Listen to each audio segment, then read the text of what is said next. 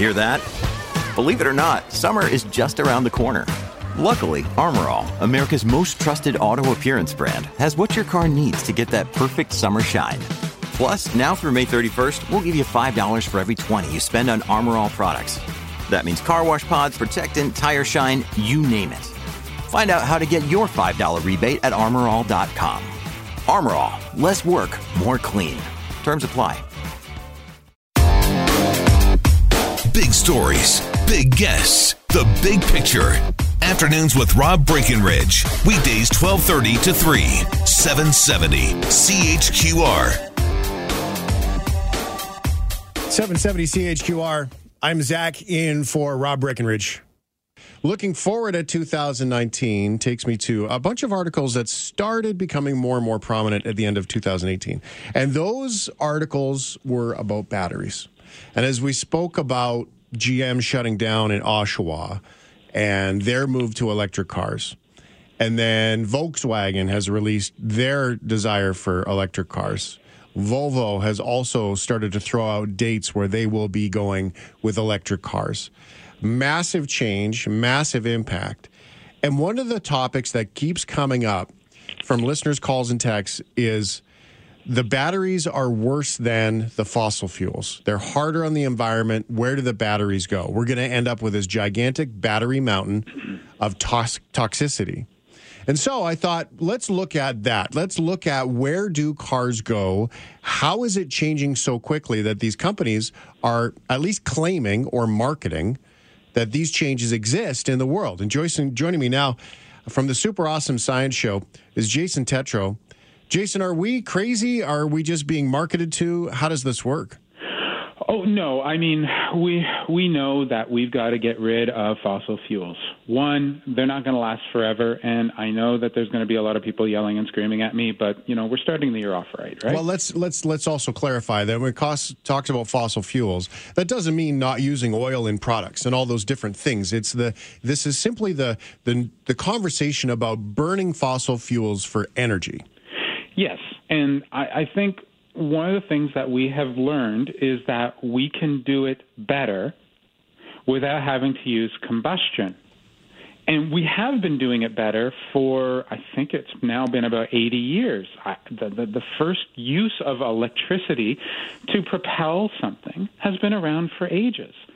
It's never really taken off, though, because batteries by themselves just have never had the same punch, the same power, and the same lasting effect as you would see from gasoline or some kind of fossil fuel.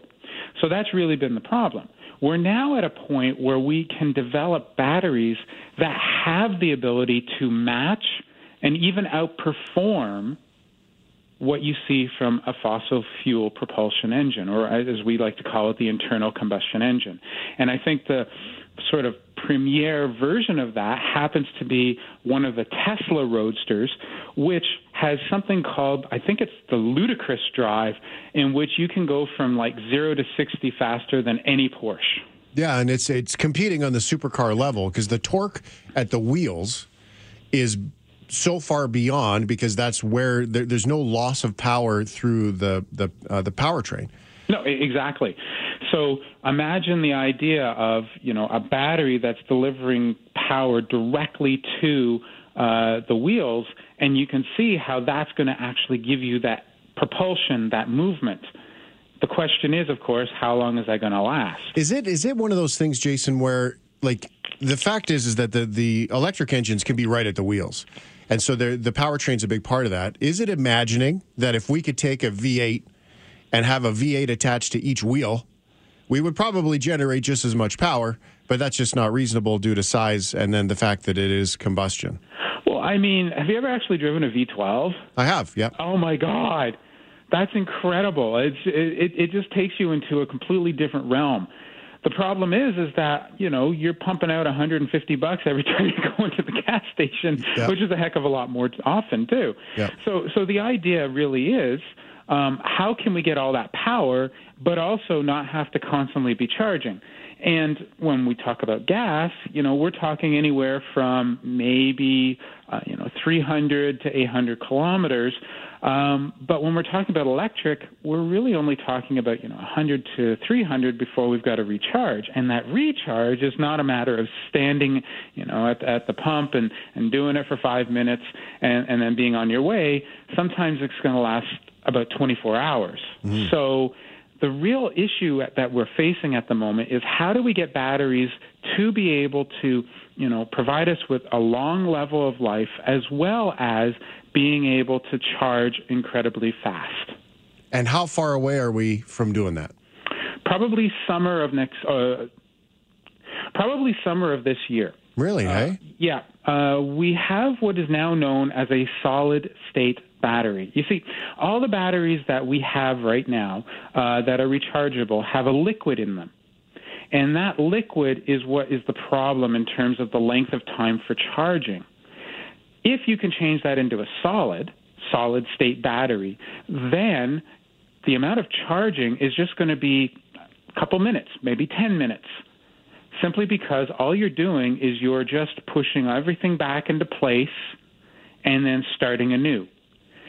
Now, though the solid-state battery technology has been developing for the last decade, but it looks like it's going to be ready for prime time sometime next year, and we may even see the first cars based on solid-state batteries happening shortly. And so that's why, at least you can reasonable to assume, that we're starting to see car companies now have confidence in that fuel supply.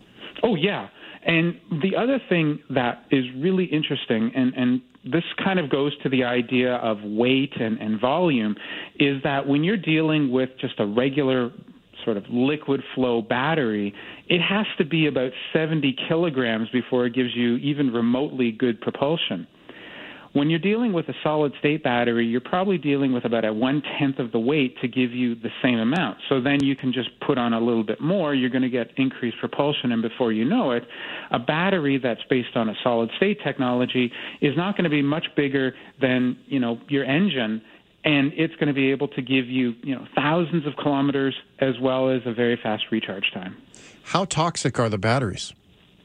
Well, you have to understand, when we talk about the toxicity of batteries, it's really due to the fact that most people take batteries and they throw them out, and then they end up in landfills and stuff like that. When we start talking about larger batteries, such as the ones that we deal with in cars, you have technologies that are able to be you can use technologies in order to recycle them and reuse them. So I don't think we're really going to have to worry about that. And when we start getting into solid state, the lifetime on these suckers is incredible.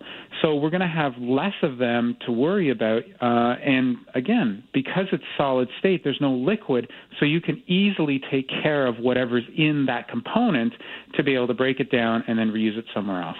Absolutely remarkable. And just for everyone who's listening, thank you for that. The point here is nothing more than burning fossil fuels in cars. We always get the defensive text messages, and I appreciate that very much. As a kid who grew up in Fort McMurray, that says, oil and driving, and how can you? No, it's not about that. And it's just about the fact that how do we be more efficient? Because oil would be involved, frankly, in some of the products that wrap around the batteries and everything to do with the cars and the plastics anyway. So that's not what we're talking about. Remarkable story to think that we are that close. Oh, yeah. Well, I mean, think about it. Calgary has the first and I think maybe the only totally devoted electrical car dealership, Go Electric. And apparently he's doing really well. And he used to be an oil patch worker. Oh, that's funny. So the fact is that when you have someone who used to work in the oil patch who's decided that, electricity is the wave of the future, well, that's probably a really good, omen for where we're going to go. I do want to say one more thing, and that is where we are today, at the beginning of this new year, we are still in a position where half of the population still want gas. So it's not going to be going anywhere anytime soon, all right?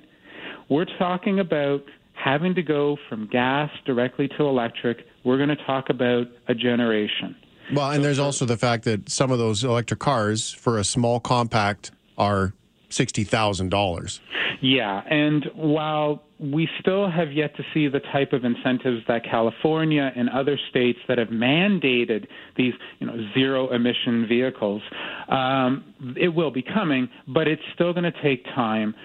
And the thing is I don't know about you, but when I'm driving, I still see gas stations. I don't see electrical recharge stations. Yeah, I see a few at the mall. Really? Yeah. That's about it. That's about it.